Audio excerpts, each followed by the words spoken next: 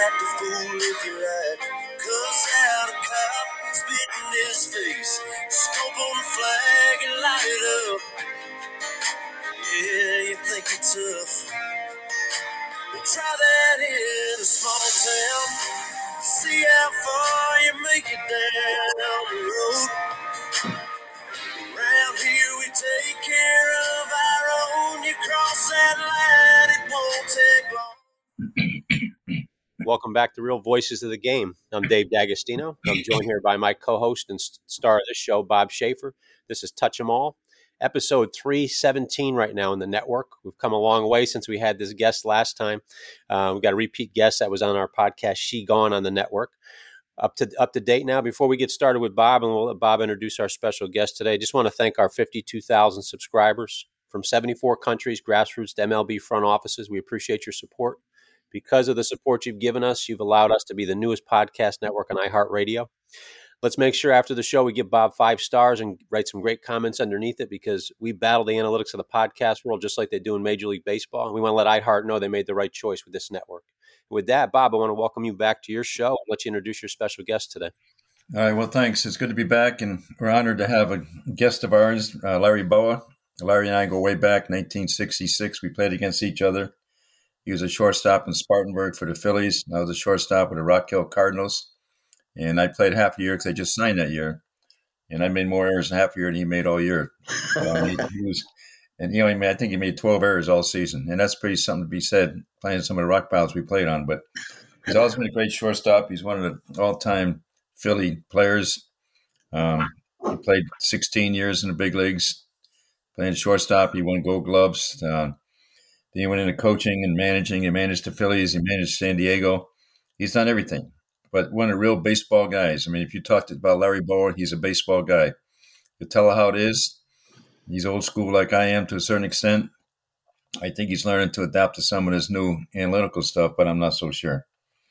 But it's a pleasure to have you with us, Larry. And I know you guys, your Phillies, are doing well.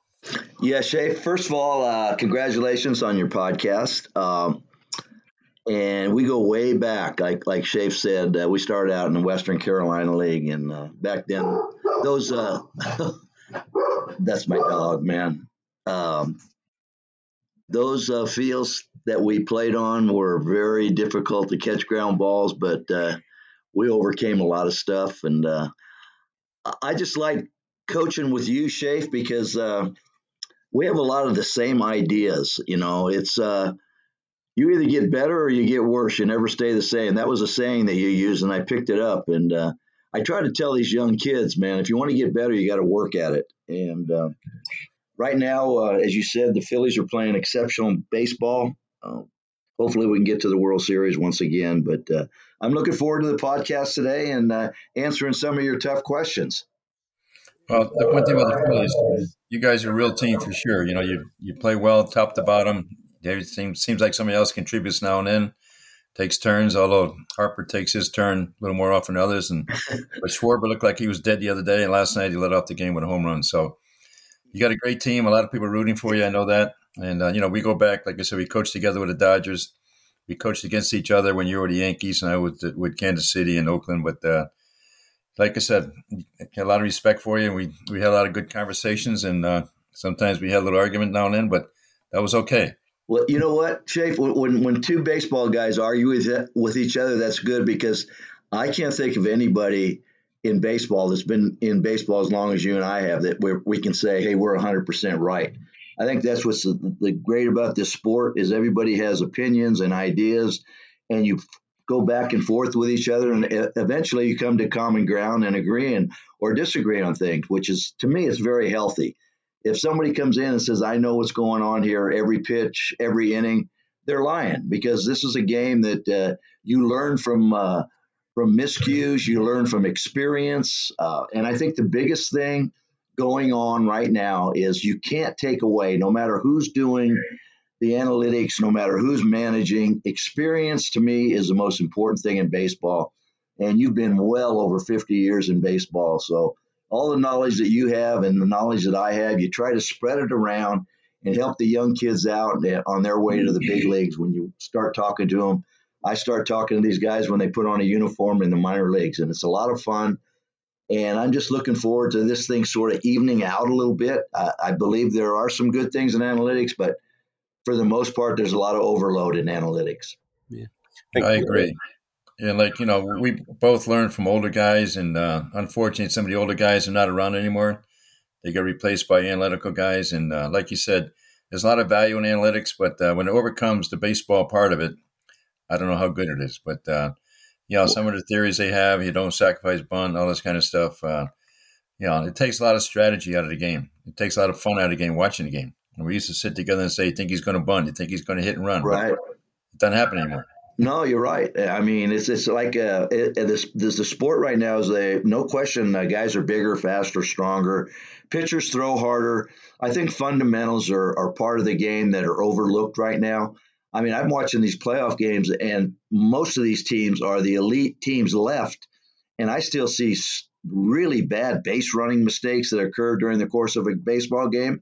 And I don't believe this is because they don't know what they're doing. I just think guys don't practice it enough in spring training. It's all about let's see how far we can hit the ball and see how hard we can throw it. And these teams are still in it right now. I mean, I'm looking at Dusty and Boch and Lavello and Rob Thompson. Those guys have been in baseball a long time. So it's just not coincidental that the four managers now have a lot of old school in them. I know they incorporate some analytics as they move forward here, trying to get to the World Series. But the four guys that I just named, they've been in baseball a while. And I think that says something about experience. I think that says something about your eyes tell you something that's going on sometimes. When you look back and you're playing teams, you remember what guys did in certain situations. So these four guys that are still standing, to me, are old school baseball guys. You're right. They play old school baseball, but they learn from the bottom floor up, and they just look at the Giants managing situation. The people are interviewing. I mean, it's ridiculous. Some of the people are interviewing. I mean, they have no credentials to be a major league manager. But yeah, both of those guys, they work from the bottom up, and that's why they're successful right now. Well, and I bring up our manager Rob Thompson, Schaefer, because this guy paid his dues, man. He was a minor league coordinator with the Yankees. He managed in the minor leagues. He coached under Joe Torre when he was with the Yankees. He rode all these buses when he was managing an A ball and double A. This is all part of the growth, I think, when you're coming up through the system and you didn't have the ability to play in the big leagues, but he learned through different venues. I mean, when you sit next to Joe Torre, as you and I both did, you learn a lot just listening to him. And I think that experience, you can't duplicate that by putting stuff in a computer. This is knowledge that you obtain when you go through low A, high A, double A, triple A, riding 12-hour bus trips. These are experiences that no matter how long these new guys have come in, they will never catch up to the knowledge of guys like Rob Thompson and Bruce Bochy and Dusty Baker and Lavello. This stuff is real. And to go through all that and to get rewarded like Rob's doing right now, I'm very happy for him. How do you relay that, Larry, across to the new wave people? Because it's so obvious, it's right in front of our faces that experience works. We see it every year in playoff time. 162 games, they can run analytics. They can say it's subjective, but it's not. A human made that formula, so it's as fallible as that human is. But at the end, baseball wins. And I mean, why has it been overlooked? Why is it being pushed aside a little bit? And how do we get it back? Well, as Schaefer well knows, baseball is a copycat league, and you get 3 or 4 teams that all of a sudden go into analytics, and maybe they were successful.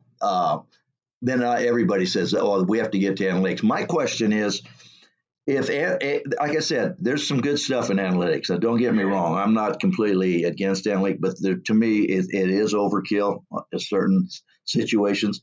But I'm looking at teams that are 35, 40 games under 500 at the end of the year. They all have the same analytics we do. So why aren't they getting up to 500 or above 500 or getting into the playoffs? And you know what the main reason for that is? Is players. If you have players, players make analytics look good. If you don't have good players, it makes analytics look bad. So I think we're getting away from the fact that players make these things go. It's not the analytics that make them go. And in my opinion, one size doesn't fit all in baseball. You don't just throw all this information in a computer and say, this is the way we're going to do it. I mean, I've heard analytic people say, this guy can't hit a breaking ball, constantly feeding breaking balls. Well, what if a pitcher goes out there and doesn't have a breaking ball that day? Or he's leaving balls up in the zone? You better have a plan A, a plan B, and a plan C. And I don't think they give us enough leeway in this. This is the way we're going to do it, and it will work if you do it. And I don't believe it's that easy. This game's very difficult to play. And I think if you've never put on a uniform, if you've never played any kind of baseball at all, you don't realize how tough it is to play this game of baseball. I mean, the greatest hitters in baseball make 7 outs out of 10 at bats. But the So, thing that bothers me is that they orchestrate the game before the game starts. In other words, this pitcher, get him out when a left-hander comes up, yeah, third time through the lineup and stuff like that. I mean, when they took out Toronto took out Berrios. right. The guy was As you well know, Shafe, the game changes from pitch to pitch, inning to inning. What the score is, who you're facing that night. Do you need a run or two, or do you need 5 or 6 that night? You might have your 5th starter and you're playing their ace that night. That means, hey, I'm going to have to get some runs because that guy on the other side is not going to give up too many. So it's an adjustment. It's an adjustment from the first pitch to the last pitch. And you're seeing these 4 managers now that are managing, they make those adjustments. Right. It's a psychological game. And I think these veteran managers, they know they got confidence in their managerial ability. Now, some of these young managers, they try to appease the front office. And the front office doesn't know how to manage, but they look at stats and say, do this, do that, third time through lineup, so many pitches, that kind of thing. And, you got to look at the game itself and at there are individual people out there. And sometimes like that third time through the lineup, I mean, I don't agree with that. Sometimes, maybe the stats might show that they lose a little bit of stuff, but they learn to change speeds, take a little bit off. And the other team knows they can't hit them. So all of a sudden, that's an advantage the pitcher has. Like, when they took out Snell, Tampa Bay, they brought in relievers. Game was over. Dodgers 2 times in the World Series. They took a guy out because of third time through lineup or pitch count or whatever, and he still had good stuff. So, you got to look at every game individually. And one thing about this analytics, there's no psychological decisions involved. It's all about, just like bunting. They say bunting just gives up an out. Well, it does. But same token, when you bunt the guy to winning run to second base in the 8th or 9th inning, or even a tying run, you put pressure on the pitcher. You put pressure on the infielders to make a play. One more base hit, you're probably going to win the game. But they don't factor it into the decision-making that they do. No, the strategy for that part, hitting and running and bunting, has sort of gone out the window. I guess because in a way they are right, that there's a lot of swings and misses. But as you well know, playing, if you're in a little bit of a funk and you're not putting the ball in play, a lot of times you look down there and the manager gives you a hit and run. What's it do? It makes you concentrate a little bit harder. It makes you let the ball get a little bit deeper on you because you're saying to yourself, hey, the manager believes I can put this ball in play. I got to spread out a little bit. The guy's going to be running. We're trying to stay out of a double play. These are all intangibles that do not go into a computer. And until they realize this, if it was this easy, everybody would be 162-0. The game is not easy. It changes from, as we said, inning to inning. Each manager has different strategy. I'm a firm believer, Shafe, when you're a manager and you go home at night and you wanted to do something, and because of the situation with the analytics, they're saying you can't do this, and you happen to lose that game, it would be hard for me to go to sleep at night saying, you know what, I wanted to do this, but they told me to do this. And I think when you're a manager, you got to be able to put your head on that pillow at the end of a game and say, you know what, I did what I wanted to do. It didn't work tonight. It's not going to work every night. But in my mind, I feel at ease the decision that I made, as opposed to somebody saying, do it this way, it'll work. Well, it doesn't do it. It's not that easy, and it doesn't work all the time. Well, the whole thing is when you hire a guy to do the job, you hire to do the job, and you don't have to tell him what to do. I mean, when I ran a minor leagues for Red Sox, I had like 25 guys working for me, coaches and managers. And I said, I'm going to tell you what to do. Teach this guy to hit the ball the other way, so. But you got to figure out how to do it. If you can't figure out how to do it, then I don't need you.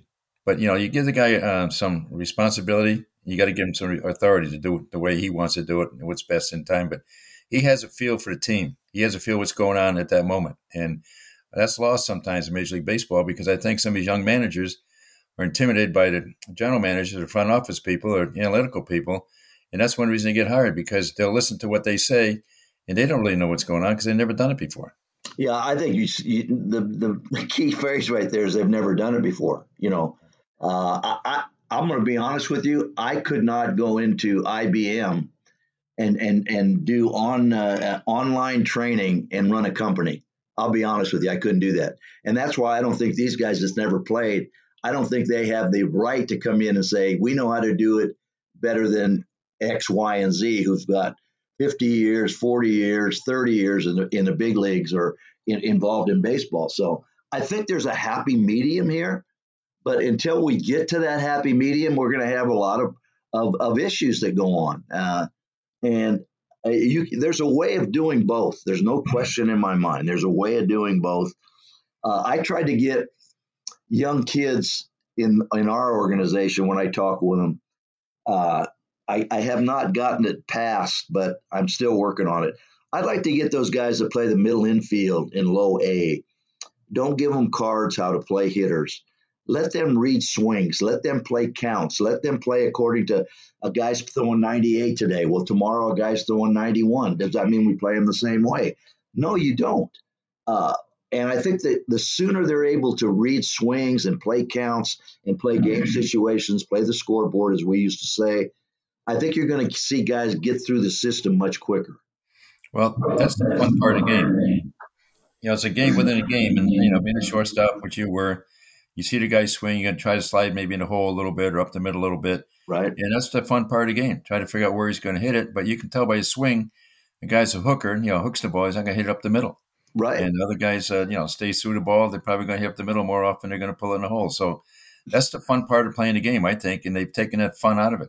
Well, the other thing, Schaefer, is I really believe that they don't want to, a lot of people don't want to believe this, but we just didn't call it the same. We had analytics back when we played. We had spray charts how to play hitters. We had what guys like to hit. I mean, the thing that bothers me is that they think they're reinventing the wheel by labeling something different than when we played. What's it called now? What's a breaking ball called now? They got a new name for it. It's not a curveball. Sweeper. Oh, the sweeper. A sweeper. I faced a whole bunch of guys that had sweepers. It was a real good curveball. I faced a whole lot of guys that had cutters. I had faced a whole lot of guys that had good sliders. But now we want to change the name of the pitch, and I have no idea why you're doing that. But I guess they want to put their finger on and say, "Hey, I labeled this as a sweeper." Taking We credit used for to have a guy named Bert Blylev when we faced. He had an unbelievable breaking ball. We called it a big time curveball. I mean, I don't understand why we got to change the verbiage on certain things when guys that have played know exactly what the pitch was, but we want to call it a sweeper now as opposed to a slurve or a breaking ball or a slider. During the middle of Jack Gallen's, I think it was his second inning, he struggled obviously the first couple innings, but all of a sudden in the middle of it, I saw him pull an index card out of his back pocket, step to the back of the mound, and start reading it. Is that becoming prevalent now? Yeah, well, that's very prevalent. With the part that I have a tough time, I'm not against having cards. If they want to have cards, that's fine. But what I see a lot of, and usually, as Schaefer knows, when before you take the field and you're playing a team like maybe saying we're playing Arizona like we are, you go over the hitters, how you're going to play them, how you're going to pitch them, and yet the first inning before the hitter even gets up, they pull out the card. We just got out of the clubhouse. Yeah. We went over the whole lineup, how we're going to play guys. And what I think that does, it takes responsibility away from a player. Yeah. And now they're saying, well, the reason I played here is because they told me this is where I'm supposed to play this hitter. So I think you got to have especially in the infield, you got to have responsibility above playing. How many times, Shape, have you seen a double play situation? And because we want to spread way out and just get the force out a second, we don't ever get the double play because we're not cheating for the double play. And again, their philosophy is, well, we'll get the sure out because there's a lot of strikeouts in the game and maybe the next two guys up will strike out. That's why I think putting the ball in play is very important. An out is not an out. I've heard that phrase. A guy strikes out and says, well, an out's an out. It's not an out. put the ball in play, make the other team handle the baseball, make them throw the ball across the diamond, and that creates errors, that creates the havoc in the infield. How many times, Shay, if you play the infield, you see a guy that can run real good? First thing you're going to do is you're going to move up a couple steps. The next thing in your mind, you're going to say, I got to get rid of this ball because if I don't get rid of it, he's going to beat it out.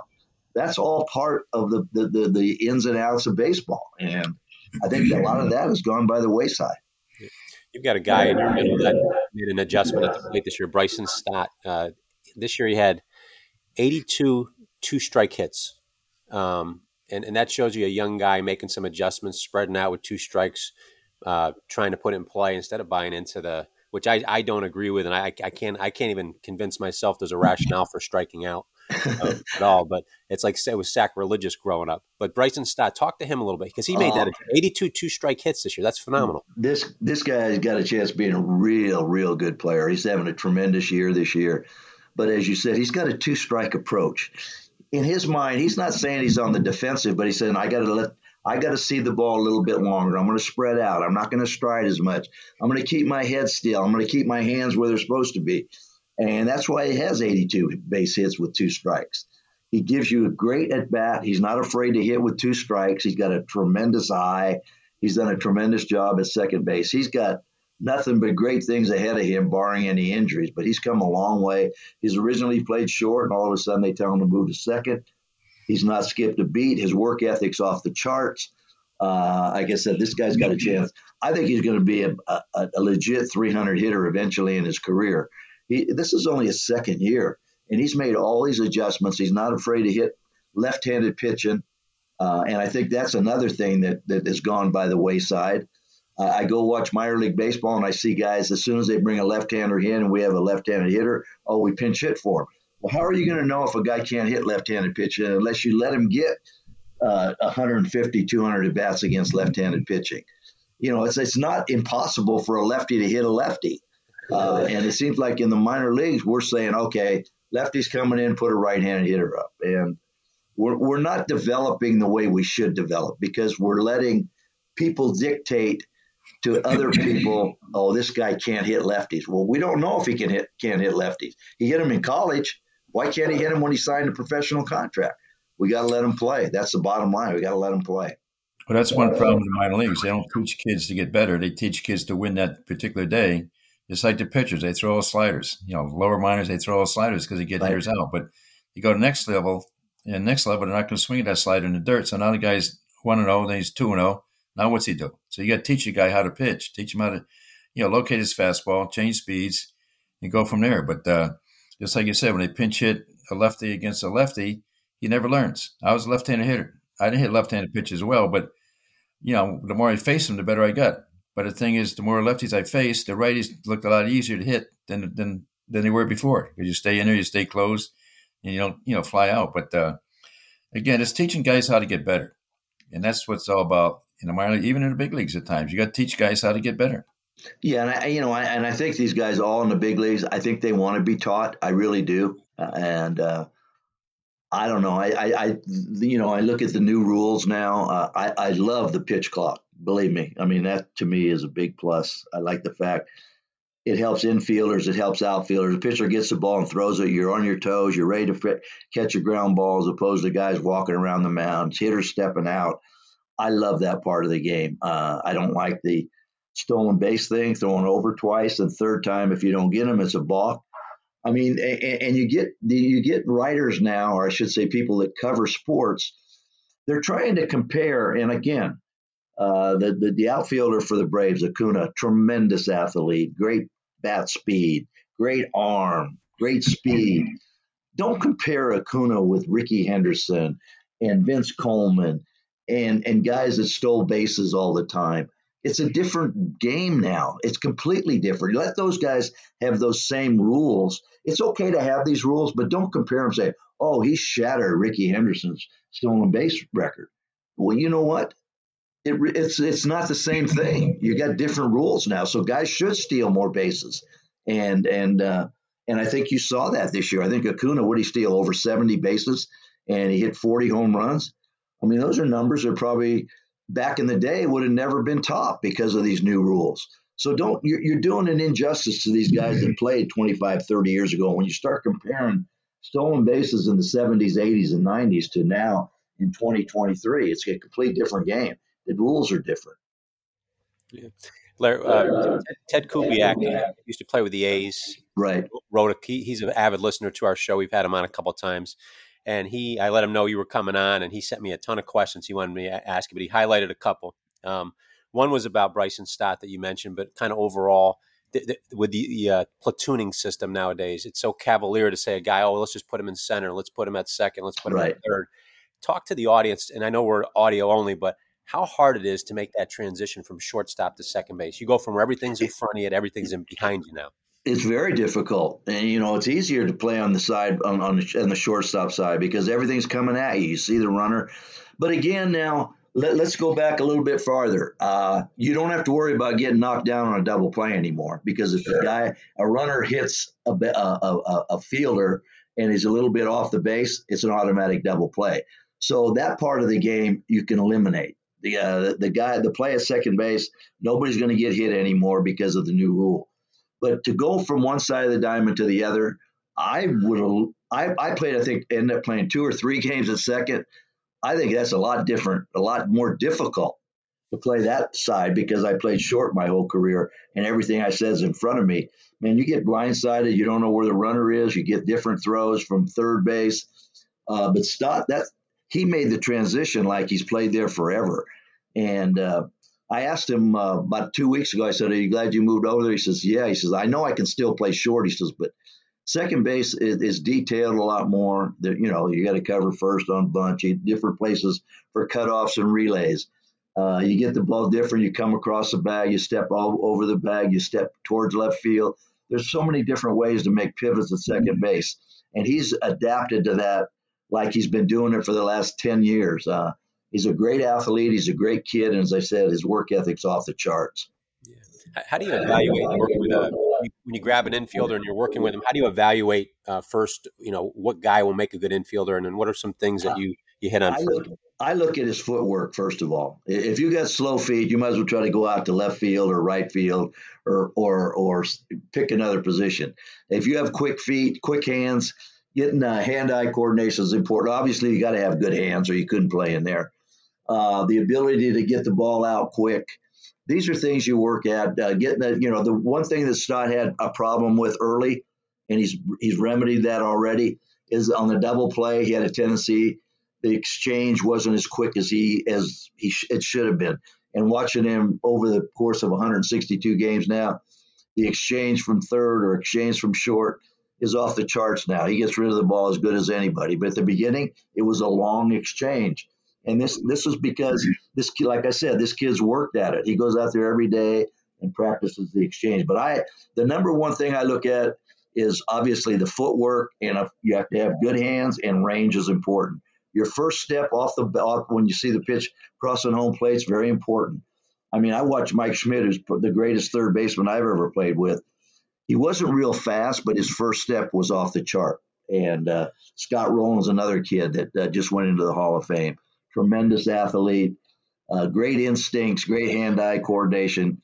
You can pick out infielders real quick. If you watch an infielder for a week to 10 days, watch him every day, you can find out if he's going to be an everyday player, especially in the middle of the diamond. Yeah. The new rules about can't take the second baseman out or shortstop is really taking some of the skill away from the game. I mean, I played mostly short, some second, but the secret is you get rid of the ball quick and get up in the air and you won't get hurt. But now anybody can play second because they just plant both feet and throw because they can't get hurt. Right. So, I mean, I don't like that rule at all because, like I said, it takes a lot of skill away. I mean, the guy that got hurt, Tejada, he got hurt because he tried to make a double play when there's no chance of making a double play. Right. Of course, Utley was out of, he was illegal slide. He was when we had a baseline to get him. I don't think he meant to hurt him. Right. But it's like Posey, they changed rule because somebody gets hurt. But it's taking a lot of skill away from the game, and I just don't like it that not that you want guys get hurt, but if you know how to defend yourself, you know how to play second base or shortstop, you know how to get up in the air when you have to. But like Larry said, you got to get rid of the ball quick. You have a short arm, a quick arm, and then get up in the air where if you get hit, you fall down, you don't get hurt. The other thing, Shafe, when you were on first base and there was a guy on third base and there was one out, Your main job right there was to break up a double play. And again, we're not talking about being dirty. We're talking about a clean, hard slide into the second baseman, whether he's going across the bag or stepping back. Because your main objective there is, I got to break this double play up because that guy at third, it's important that we score this run. And that's, to me, it takes that competitiveness away. When you're at first base now, you got to say, oh, I got to make sure I slide the right way, because if I'm a little bit off, they're going to call an automatic double play, and that run's not going to score. So it's taken away from that. And I really believe in my mind that if a guy like Utley wasn't involved and a guy like Posey wasn't involved, those rules would never have been changed. And in my opinion, on a catcher's blocking home plate, hey, you know what? If you want to block home plate, go ahead. But you know you're going to get hit. Mike Scioscia probably did it as well as anybody. He would plant at home plate. He knew he was going to get hit. He accepted the fact that guys were trying to hit him, but his job was to prevent that guy from scoring a run.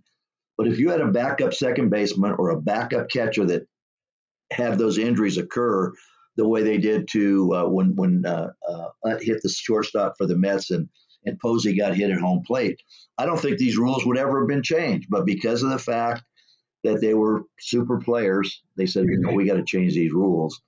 And it's taken away a lot of the competitiveness in baseball, I think. I agree.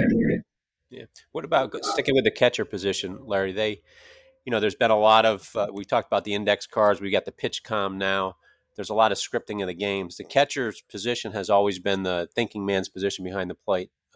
How much of analytics, how much of predetermining outcomes, predetermining patterns, how much of that is taken away from the catchers?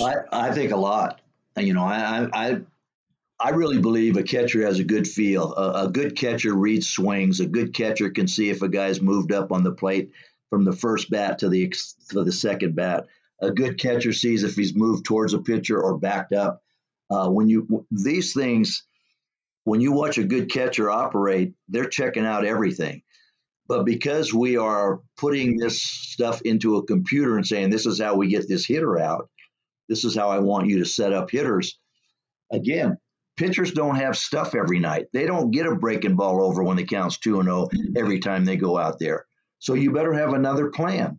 And I think what happens is we're taking responsibility away from everyday players and making them robots. This is where I want you to play as a shortstop on this hitter. This is where I want you to play as a second baseman on this hitter. Whereas when you play the game, you see swings from shortstop. You see swings from second base. You know when a pitcher's got exceptional stuff that night. Wheeler last night had a great fastball, a good two-seamer, a good four-seamer. So you make those adjustments in the infield when you watch guys swing. There's not one way to get guys out. I mean, in the big leagues, hitters make adjustments. Pitchers got to make adjustments. It's not one plan fits all.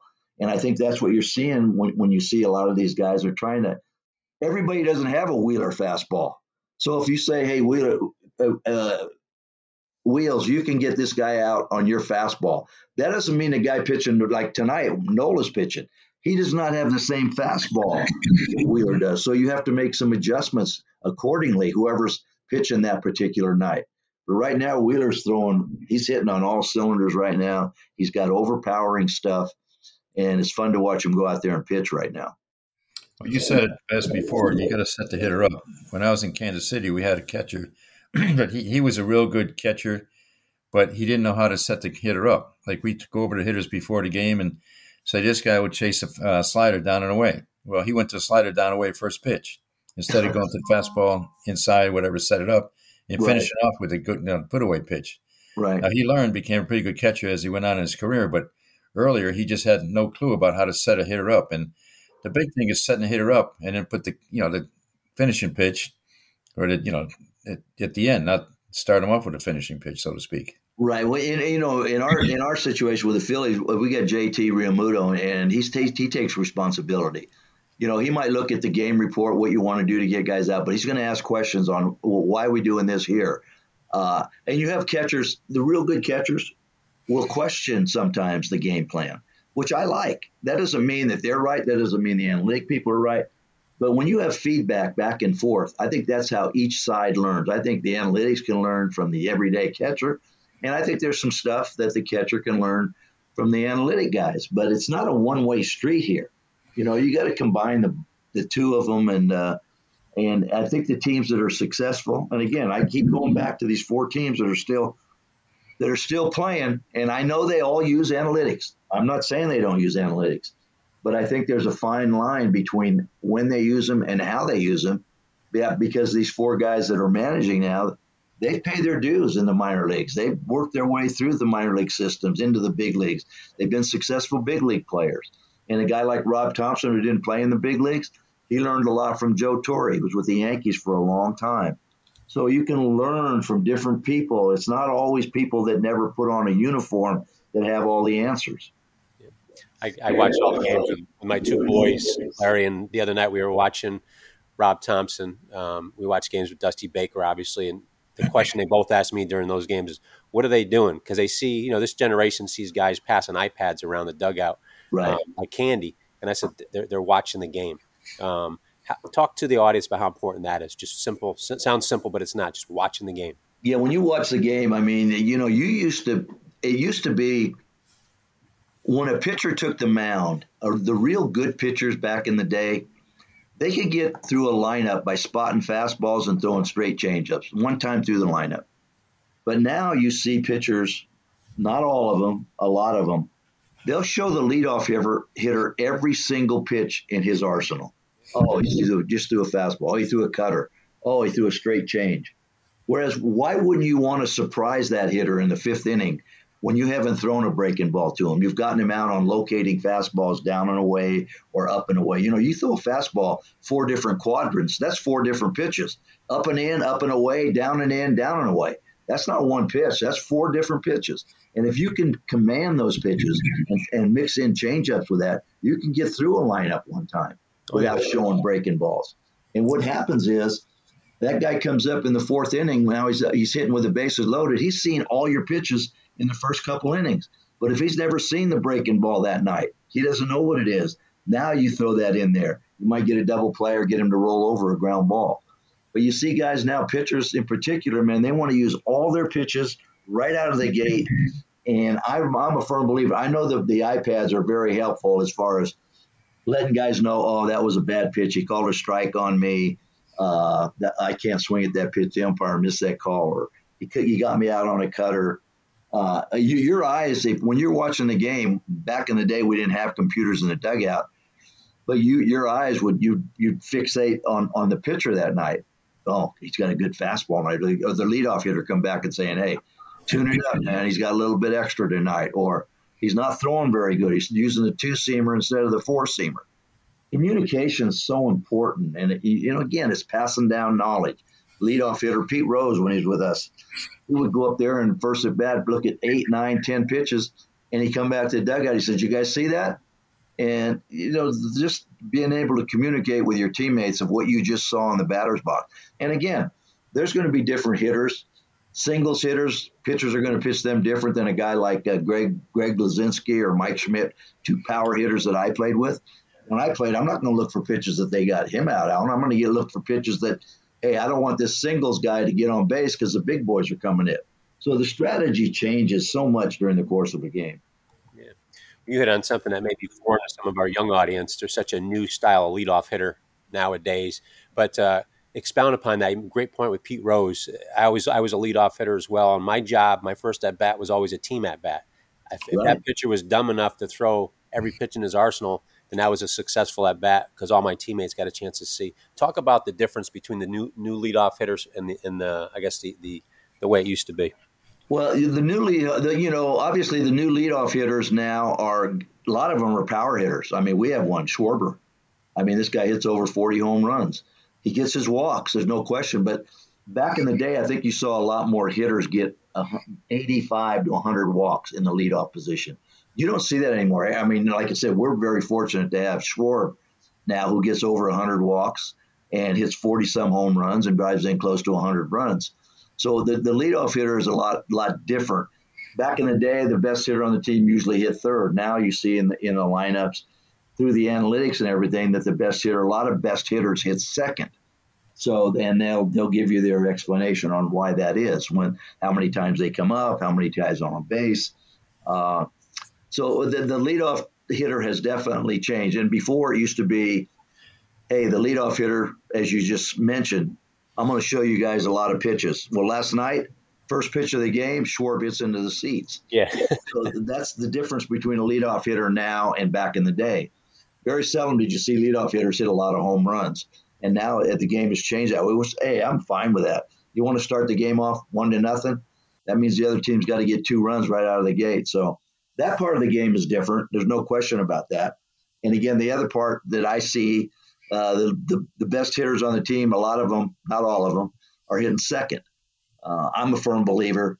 I like our best hitter hitting third, and last night was Harp, who's probably our best hitter, and he put one in the seat. So that part of the strategy obviously is different in every organization. Do you want your best hitter hitting second? Do you want him hitting third? Do you want a power guy like Schwarb hitting first? Do you want him hitting fifth when there's going to be a lot of men on base? So again, that part of the strategy has definitely changed. Well, the thing about your team is you've got guys who protect each other. You got a lot of good hitters throughout the lineup. And we talked about the lineup construction 3 or 4 times ago, right, Dave? And yeah, it's different now, but the good teams, like the Phillies, they have 9 guys you can score anytime in the lineup, basically.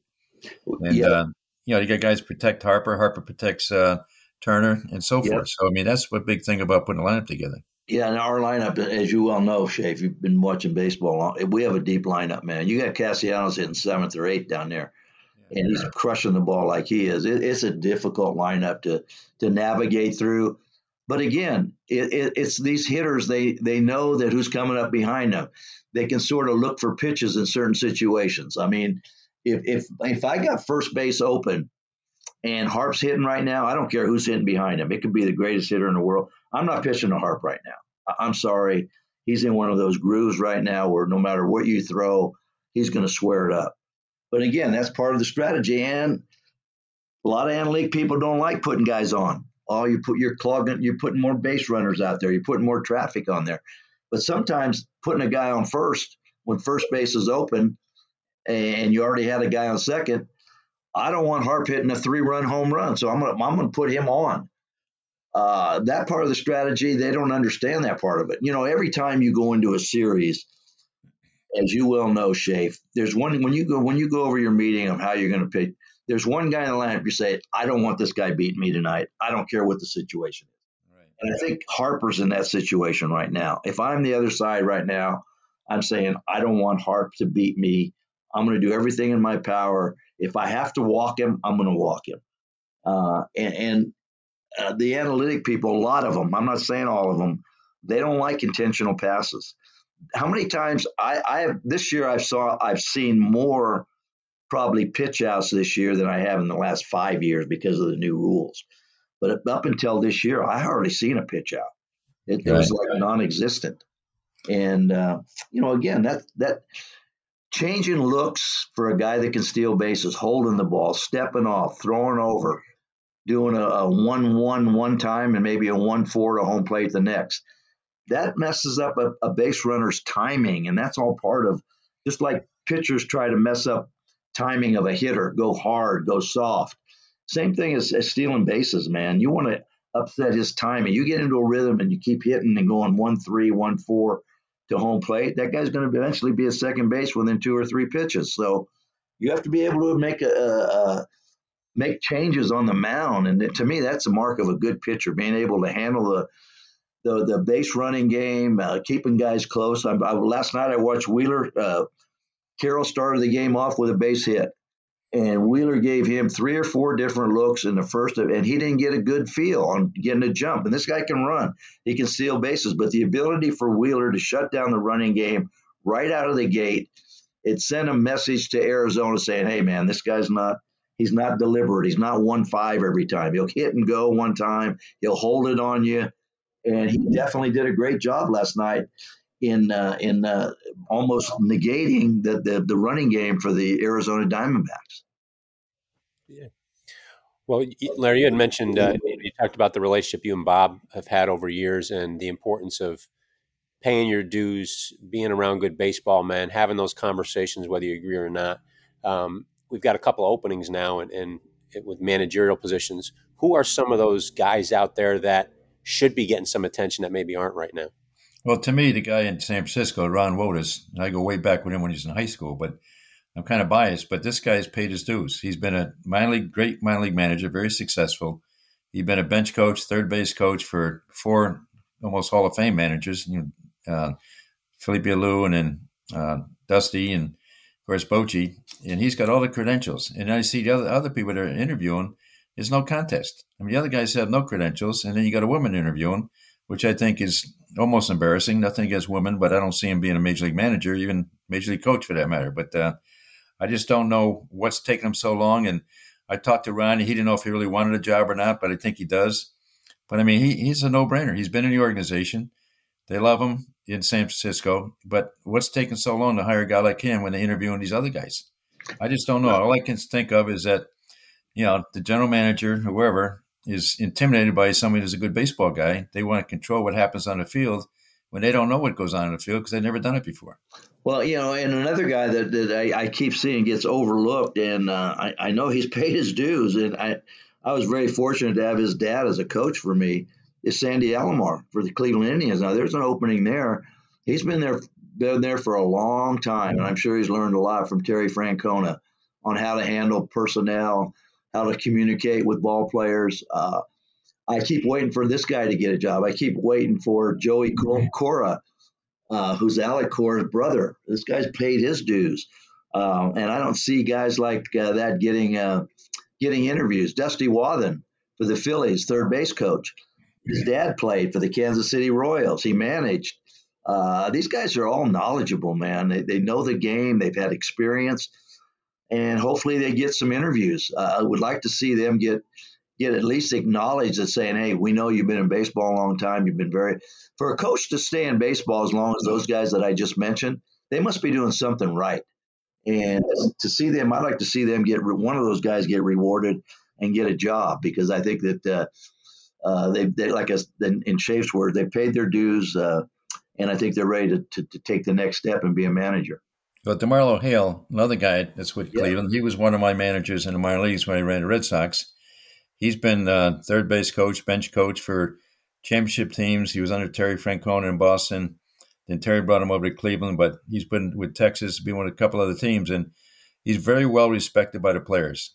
And he didn't play in the big leagues, of course, but that shouldn't matter. I mean, guys coach that long with the responsible positions in the coaching, in the coaching staff, like coaching third, being a bench coach. And I mean, Terry Francona raved about him last time I saw him because he knew I was his buddy. He said, DeMarlo's a whole lot better than I thought he was. He's unbelievable how good he is. But to me, he should get a chance. We have a couple guys, too. I mentioned Dusty Wathen. Bobby Dickerson's been in baseball a long time. I'd like to see him get an opportunity to manage or even get interviewed. I think that would be great for a guy like Bobby. Walt Weiss for the Atlanta Braves, he managed one time and it didn't go very well. Usually the first time you manage, you learn from your mistakes and everything. There's a lot of good guys that are on coaching staffs right now that have got 25, 30 years in baseball. And it doesn't even, maybe they are getting interviewed, but it hasn't been publicized that they are getting interviewed.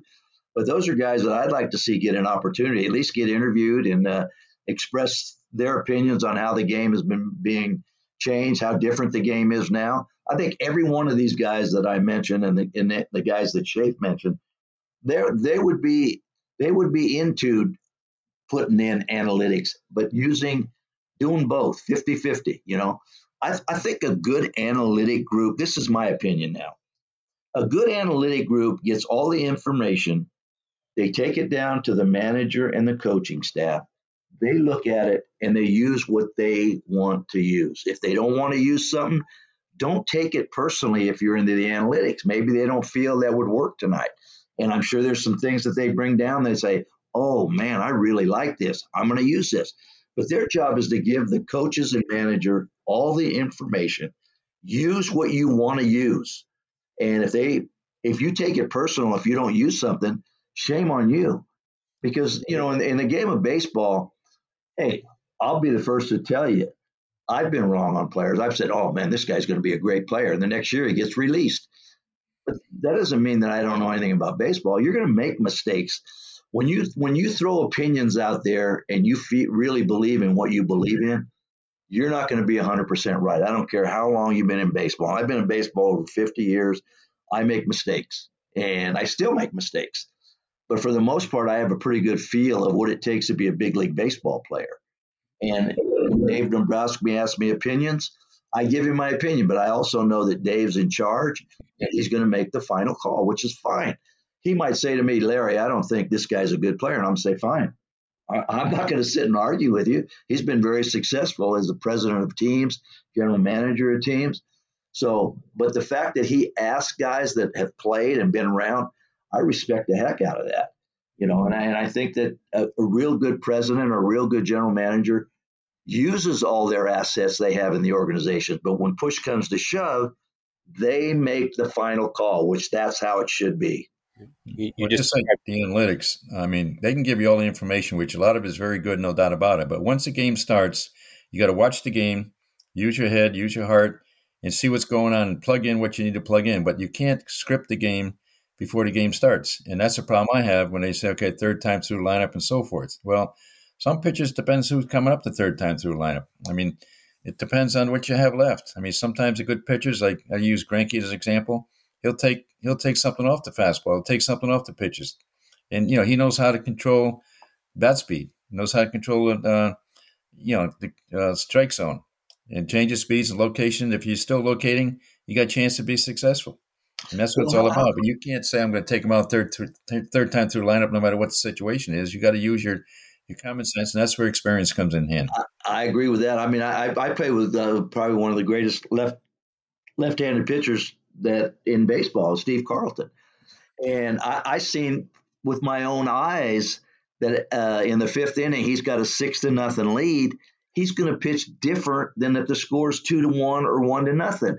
He's not going to be afraid to throw a fastball in a fastball count because he doesn't want to walk the guy. So the mentality of pitchers now is a lot different because I think we have created a problem here. I think every pitcher you ask, for the most part, would like to throw 8 or 9 innings. Today's pitchers, I really do. But they are programmed right now to throw 5 innings or 100 pitches, whatever comes first. And they, rather than fight City Hall, they're saying, okay, I'm just going to go with the program. But I guarantee you get these guys, they want to throw into the 8th inning. But because of the way the game is played now, rather than fight these people, they're saying, okay, I get it. We were with one of the best pitchers we've seen in a long time, Shafe, in Clayton Kershaw. And he used to fight that stuff, man. He used to say, I don't want to come out of the game in the 5th inning. The last 2 or 3 years, I've read his quotes. But now he's sort of like made the adjustment, said, okay, if this is the way the game's going to be played, then I'll go with the program. So, but I think if you ask most pitchers, and I know you have, there's a few that probably would only like to go 5 innings, but most real good pitchers would like to pitch into the 7th, 8th, 9th inning. Yeah.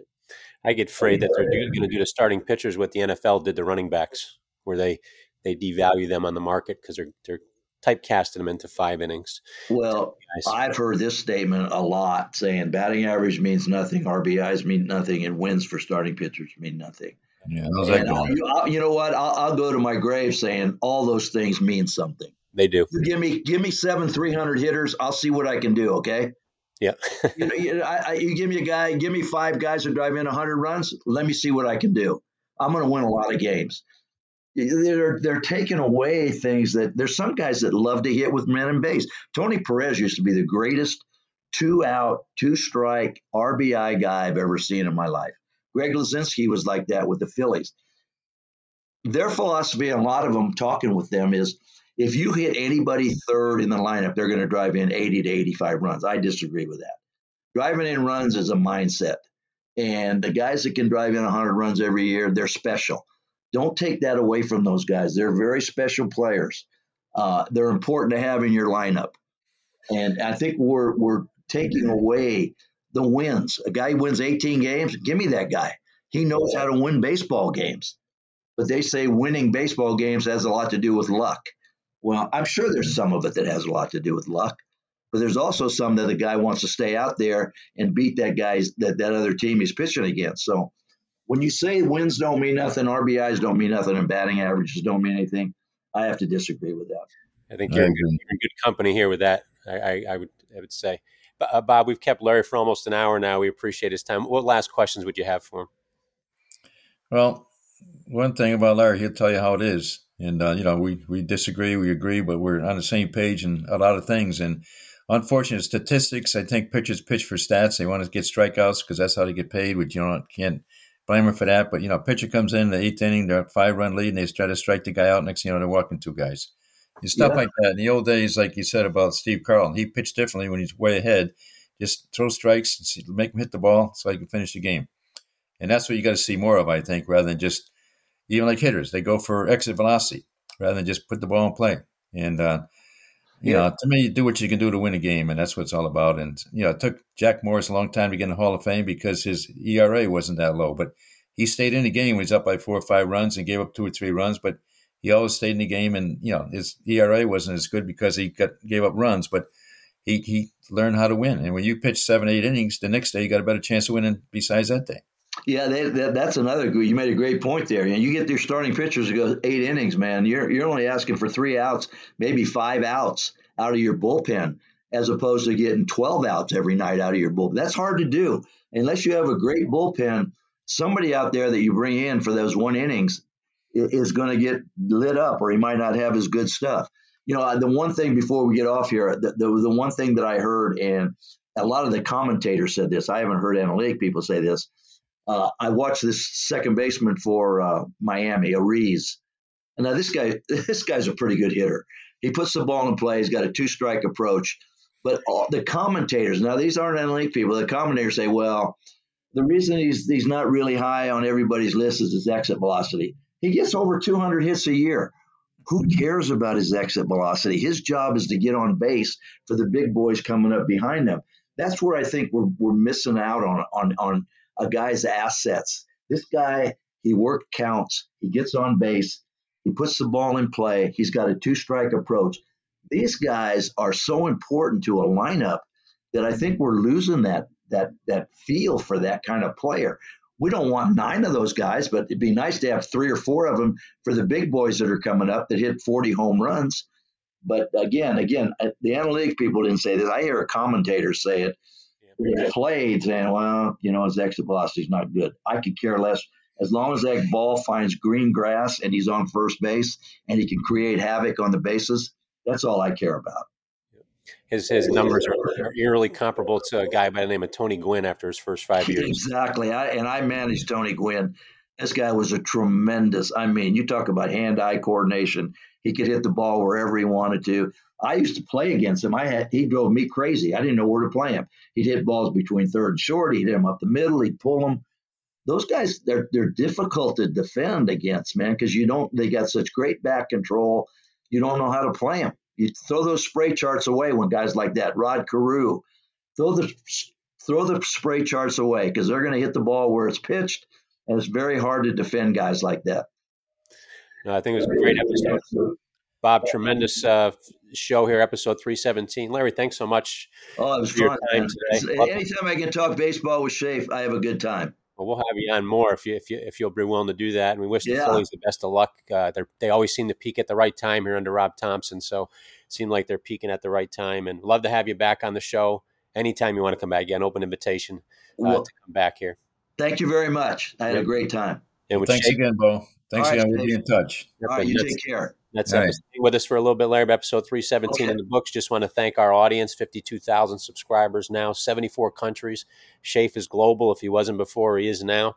Wow. I want to thank you guys for your support. Because of your push, we're now the latest podcast network on iHeartRadio. 10 shows now with the likes of Jim Cott, who will come up later on this week. We have Kevin Kernan on next in the next hour here. But thanks so much. Keep pushing those like buttons. Keep writing great comments, especially under Schaef's podcast, so we can battle the analytics of the podcast world just like they do in baseball. And with that, guys, thanks so much for a great show. They say one day they're gonna round up. That shit might fly in the city. Good luck. Try that.